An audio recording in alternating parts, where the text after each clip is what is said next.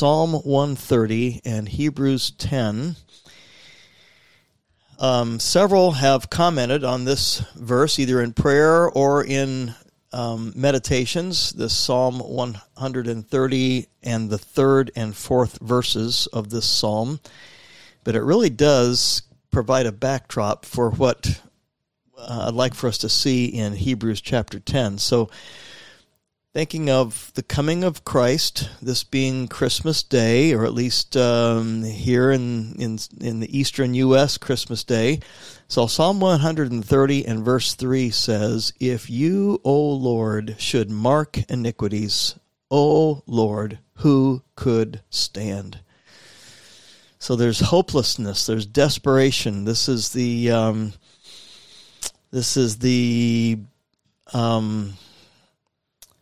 what's the word I'm looking for? The defilement. That's not the word I'm looking for, but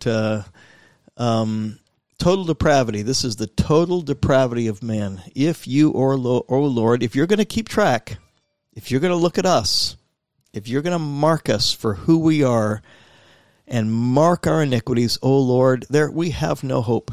Who could stand? Who could stand before you? Who could compare ourselves to your holiness? How could we merit anything before you? It's impossible. Impossible. But, verse 4, with you there is forgiveness, that you may be feared. So there is a transition there, and there's a change of focus. But you, O Lord, with you there is forgiveness, that you may be feared. So, with that in mind, and I'm going to pray real quickly because I wanted to do that at the very beginning, but we'll pray, and I'll make a comment, and then we're going to pray briefly, and then we're going to look at Hebrews chapter 10. But before I pray, in our minds, could we be reminded that in the Old Testament, the repeated sacrifices served only as a temporary, at best, a temporary covering of transgressions, of sin. Could not take away sin. All it could do was visually cover our sins, so that the hope then, the confidence was that there would be a Redeemer, there would be a Messiah. So, and that was the reason for repeated sacrifices, over and over and over, even up to the day of the crucifixion of Jesus Christ. Because we know that the temple veil was ripped from the top to the bottom, and it was a time of Passover sacrifices, and the temple was not destroyed until AD 70. So we have repeated, historically repeated sacrifice covering for sin. And so with that, let's pray briefly, and then I want us to look at Hebrews chapter 10. So Father, as we do consider that which we have as a backdrop of the grace of Jesus Christ, the backdrop of our sinfulness, the backdrop of our depravity, the backdrop of our hopelessness without Christ, we thank you for what we have even today to celebrate in the coming of the Messiah, the coming of the Deliverer. And we are so grateful. Really, it is why we pray. It is why we ask you to work in hearts. And it's in the wonderful name of Jesus of Nazareth that we pray. Amen.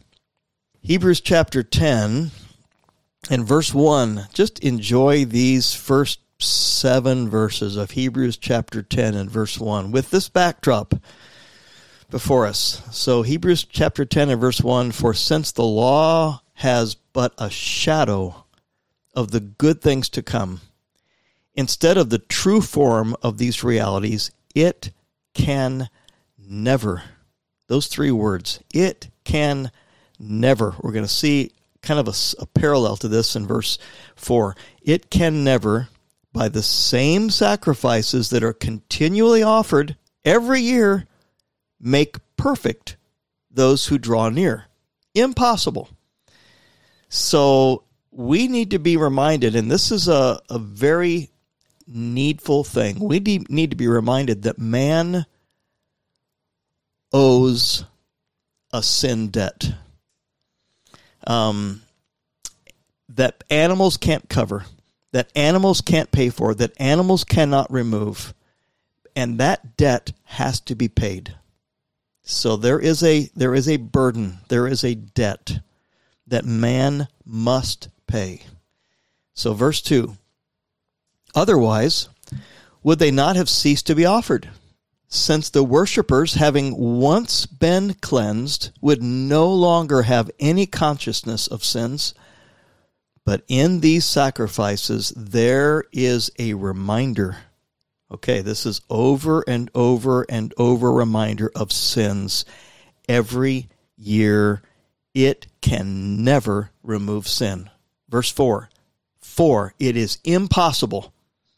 So verse 1 had, it can never. Verse 4, for it is impossible for the blood of bulls and goats to take away sins.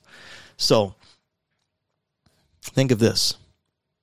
The only fix for man's sin problem is someone with no debt of his own.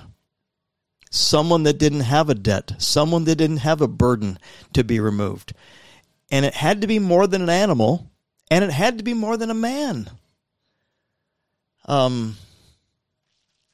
An animal can't take away the sins of man, and another man can't take away the sins of another man. Verse 5, therefore, when Christ, this is like hallelujah chorus, takes off here. Therefore, when Christ came into the world, that's just a huge statement.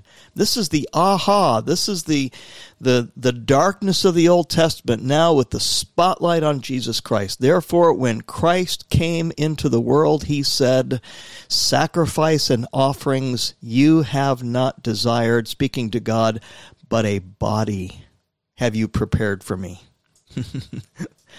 In burnt offerings and sin offerings you have taken no pleasure. Then said I, behold, I have come to do your will, O God, as it is written of me in the scroll of the book. And so with this, and this is really the final comments that I have on this beautiful Christmas day, and that is, we have the Son, Jesus Christ here, we have the Son. At some point, and maybe you've wondered this, as a baby, did he understand his deity? As a baby, did he communicate with the Father? We have at least a semblance of a thought here that the Son, in a baby's body, as an infant, at some point said, Father, I'm here to do your will. So I have come to do your will, verse 7. You've given me this body prepared for me. I have come to do your will. So I accept this body that you've prepared for me, and I'm going to do what you've asked me to do. So this is why Jesus came to earth. This is why we celebrate the first advent, the first coming of Jesus Christ. He came as the perfect payment, what the animals couldn't do. For all the Old Testament, he was the perfect and eternal payment to completely save us from our sin. And this is why we're praying, so that we want not only just to enjoy this ourselves, we want our unbelieving family members to know this perfect payment. We want those in cities around the world who are groping in darkness to know this perfect payment. We want folks who are trying to earn their own salvation, their merit before Christ, which is futile and hopeless, to know there is a Redeemer who came to provide the answer. And we're praying that the Holy Spirit of God would quicken hearts and bring people to light, that they would see, I was in darkness and now I'm in the light. And how beautiful this is. There is a Redeemer, Jesus of Nazareth. And so let's just celebrate that as we pray today. Maybe we can think of through the Old Testament and the futility of the Old Testament law. But it's a schoolmaster. It's a schoolmaster to point us to Christ. And now we know Christ. What a beautiful Savior we have. And what a beautiful day to enjoy thinking about the coming of Jesus. But a body you have prepared for me, in burnt offerings and sin offerings you have taken no pleasure. Then I said, behold, I have come to do your will, O God. It is written of me in the scroll of the book. And we know that he did that, and he hung on the cross, and he said, it is finished. Praise God that we have not only a Savior that claimed that his work was done, but the resurrected Savior who demonstrated his deity. And he came the first time as a result of promise, and we know that he will come again as a result of promise. Praise be to God.